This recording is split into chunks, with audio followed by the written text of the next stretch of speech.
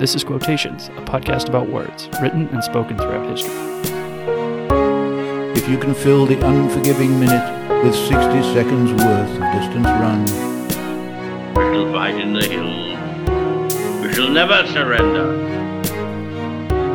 No matter where you're from, your dreams are valid.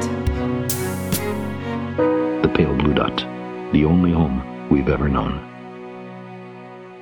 Hello and welcome to Quotations. I'm Matthew Monroe. Here's today's quote. Quote, "The mild voice of reason, pleading the cause of an enlarged and permanent interest, is but too often drowned before public bodies as well as individuals by the clamors of an impatient avidity for immediate and immoderate gain." End quote. And that quote comes from James Madison, founding father of the United States, and born March 16th in 1751 in Port Conway of the Virginia colony of then British America. He died June 28th, 1836, at the age of 85 in Montpelier, Virginia, in then the United States. Madison had quite the resume, as did many of founding father at the time. He was a representative of the state of Virginia. He was the Secretary of State, and he was also elected the fourth President of the United States. And in addition to those responsibilities, Madison's name is forever tied to arguably the most important legal case in U.S. history. That is, Marbury versus Madison. Some of you may be familiar with this case, others may not, so I'll go through it real quick just to explain why it is so significant and why Madison was involved. But in 1801, the outgoing president at the time, John Adams, in the 11th hour of his presidency, appointed Mr. Marbury, a justice of the peace in Washington, D.C. And presidential appointments were then carried to those individuals, delivered to them by the Secretary of State. And the following day, Thomas Jefferson assumed the office, and because Jefferson and Adams were not friends, as rarely the incoming and outgoing president would count themselves as close friends, because some of those appointments had not been delivered, Jefferson considered them invalid and refused to have them delivered and ordered his then Secretary of State, James Madison, not to deliver them.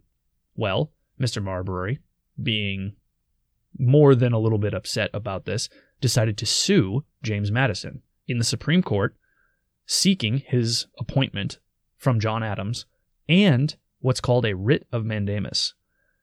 And a writ of mandamus, I'm not a legal scholar, but I can Google things. A writ of mandamus is a court order for a public official to perform their duties.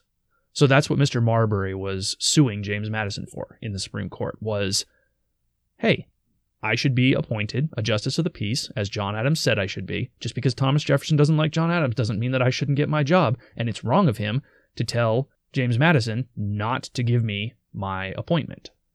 Well, the Supreme Court heard the case. The case was argued before Chief Justice John Marshall, and he issued a two-pronged decision, and this is where the magic happened. First, he stated that Madison's refusal was, in fact, illegal. Madison's refusal to deliver Marbury's appointment was, in fact, illegal.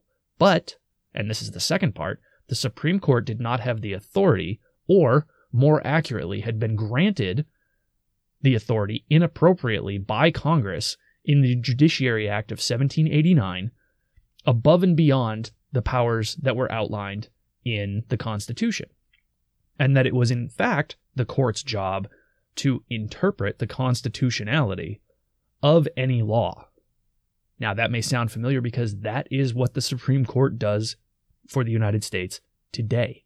That is called judicial review, and it originated as a result of this Marbury versus Madison case back in 1801, and is held true for more than 200 years. That is why it is such an important legal statute. It sets a precedent that allows the Supreme Court to interpret laws of many and varied kinds as it has throughout its history, but it originated there in 1801 in Marbury versus Madison, or rather it was a couple of years later that this actually occurred. But 1801 is where this all originated. So that's important, and Madison's name is forever tied to that landmark case.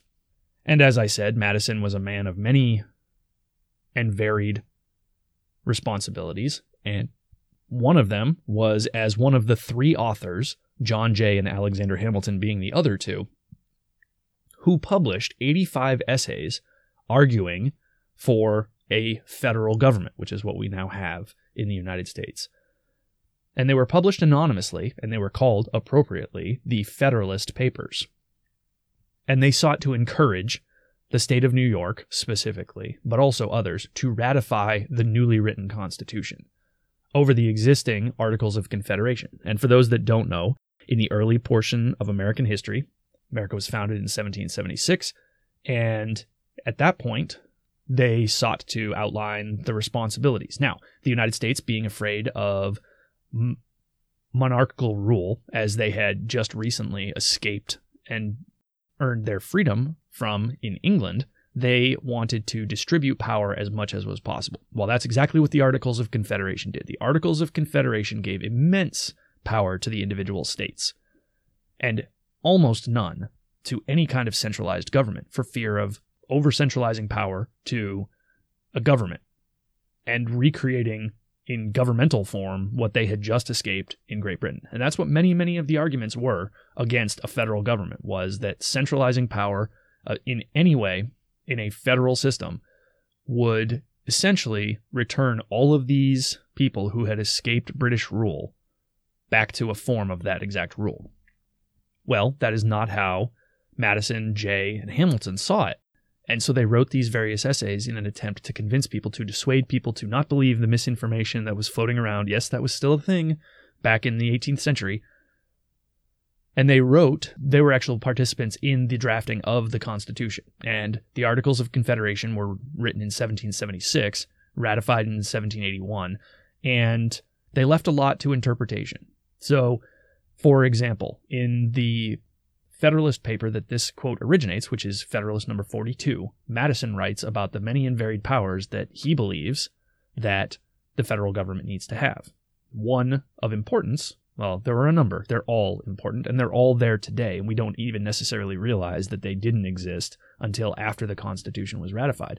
But one of the important ones was that of naturalization, or the ability to come to the United States from having been born elsewhere and become a United States citizen. Well, prior to that, the federal government did not have the ability to set a standard for this. It was up to the individual states.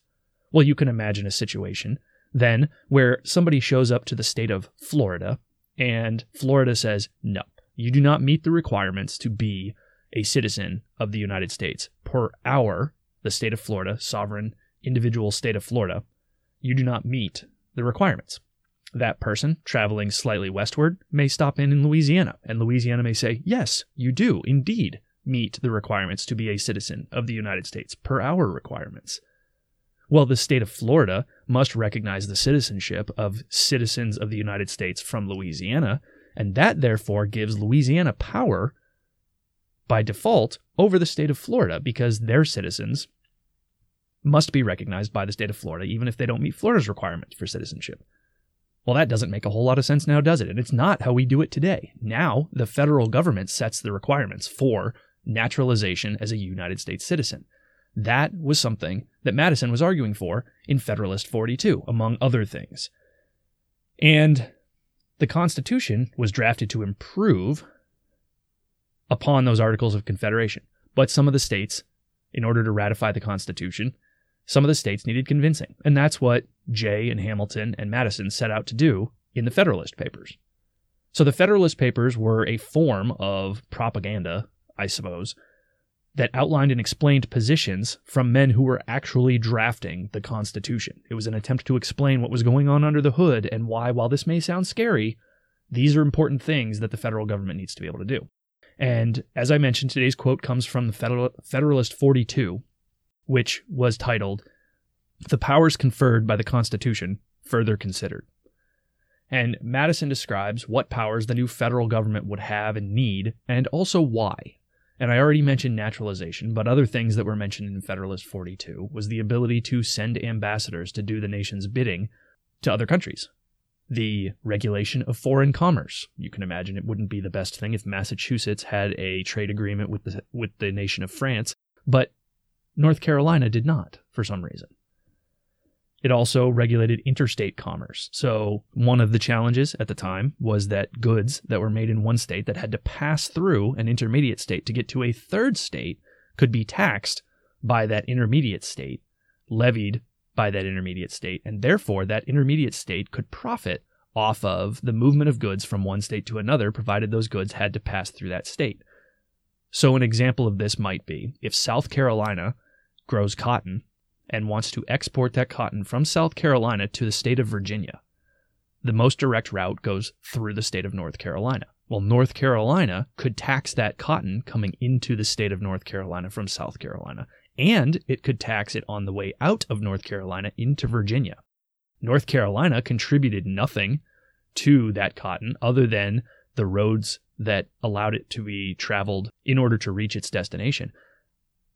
And this created what Madison describes as a perverse incentive for those states that don't contribute to profit off of those that do in a certain area. Additionally, he talked about the ability to coin money, to actually print money. Prior to this, every state had its own currency. And the enforcement of forgeries, which is another thing that the prosecution of forgeries, rather, was another thing that he mentions here, where it was up to the individual state to prosecute their own forgeries. Well, centralizing money and its generation and also prosecuting its forgeries, he viewed, and Hamilton and Jay viewed, and ultimately was determined by the Constitution to be a federal responsibility. Also to fix weights and measures. So you can imagine that if different states are measuring things, whether they be linear dimensions or volumes, by different standards, it's incredibly hard to execute trade between places when a pound in the state of Massachusetts is different than a pound in the state of Rhode Island. So he also said this is a federal responsibility. He talked about naturalization. He also touches on bankruptcy and also the establishment of a post office. Because at the time, that was not a federal responsibility. The federal government did not have the power to do this. So these are some of the things that Madison talks about in Federalist 42. And in talking about some of these, he makes this statement, and it kind of comes out of nowhere. He's elaborating on each of these individual areas that I just mentioned, everything from ambassadors to bankruptcy. And he's talking about why they're important and why they should be centralized. And then he drops this wonderful line. And it's so applicable, but a little bit difficult to parse. So I'm going to read it again so you can hear it fresh and have it in your mind before we dive into it a little bit. Madison says, quote, "The mild voice of reason, pleading the cause of an enlarged and permanent interest, is but too often drowned before public bodies as well as individuals by the clamors of an impatient avidity for immediate and immoderate gain." End quote. And what Madison is saying here, kind of to summarize what he's saying, is that too often things that are good for us in the long run are drowned out by the immediate desires.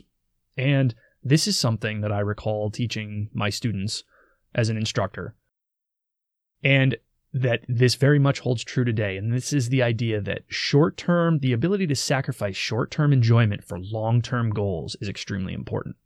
Now, at the time when I was saying this regularly, I was talking to college students. And as you know, college is, at the very least, at its very most fundamental, an educational institution designed to show that at time that the individual who achieves a degree from a university can invest time now for goals later. That's largely what it says, if even that sometimes, to potential future employers.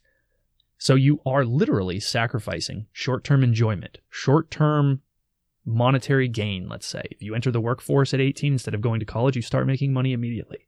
You are sacrificing that for the potential to make more money later based on a degree. Now, of course, we can get into the what's more valuable. It's not the point. The point is that there is at least a perception that a college degree proffers the potential for greater earnings over the long run than immediately entering the workforce, which is why so many people do it. Otherwise, why would they do it? So they are literally sacrificing short-term enjoyment for long-term goals. And that's what Madison is saying here. Madison is saying in a far more eloquent way than I ever could that too often things that are the best for us in the long run, in his case, he's arguing for the ability to regulate foreign commerce, the ability to regulate interstate commerce, the ability to print money at the federal level and manage forgeries, etc., is in the long run much more valuable for the United States than the individual states' rights that all of these states had to, and not just rights, but responsibilities that these states had to deal with under the Articles of Confederation. And he's saying part of the problem, part of what you're probably hearing, reader of this Federalist paper published in the 1780s, early 1780s, or excuse me, late 1780s, is that if we do this, we'll lose this right here and now. We'll lose this power right here and now. We'll lose this freedom right here and now. And what Madison is saying, and what I think is applicable to us here today, is that sometimes sacrificing short-term comforts for long-term goals is worth it. In this case, he's making an argument that the states should sacrifice these little freedoms and responsibilities that they have, because ultimately, in the long run, having these things in place at the federal level will be good for everybody. So the takeaway for me today is that as I read Madison's words, that's very often true. Very often it is easy to do the immediate here and now. This could be but I want the ice cream now. Well, but in the long run, I want to be in shape and be able to go out on the beach in the summer and not have to worry that people are looking at me because I'm out of shape. Well, the short-term enjoyment in that scenario is the ice cream. The long-term goal is to feel good being out on the beach in the summertime. It's a crude goal, it's a rough goal, but you get the point. The idea here is that Madison, arguing to the states on the macro level, that sacrificing some of these individual states' rights, ceding them to the federal government is ultimately good for the country, is the same in the micro when we turn down the snack or that extra drink or the whatever because we want to be in shape in 6 months. They're the same thing. And the value is still there. And we know that Madison couldn't have been completely wrong because it worked. Spoiler for those that don't know, the Constitution was ratified. The Constitution is what we operate under today in the United States. It worked. Hamilton and Jay and Madison executed a brilliant propaganda campaign, and a good kind of propaganda, not a bad kind, and got states to get on board with this. And we operate under these structures today and don't even realize it.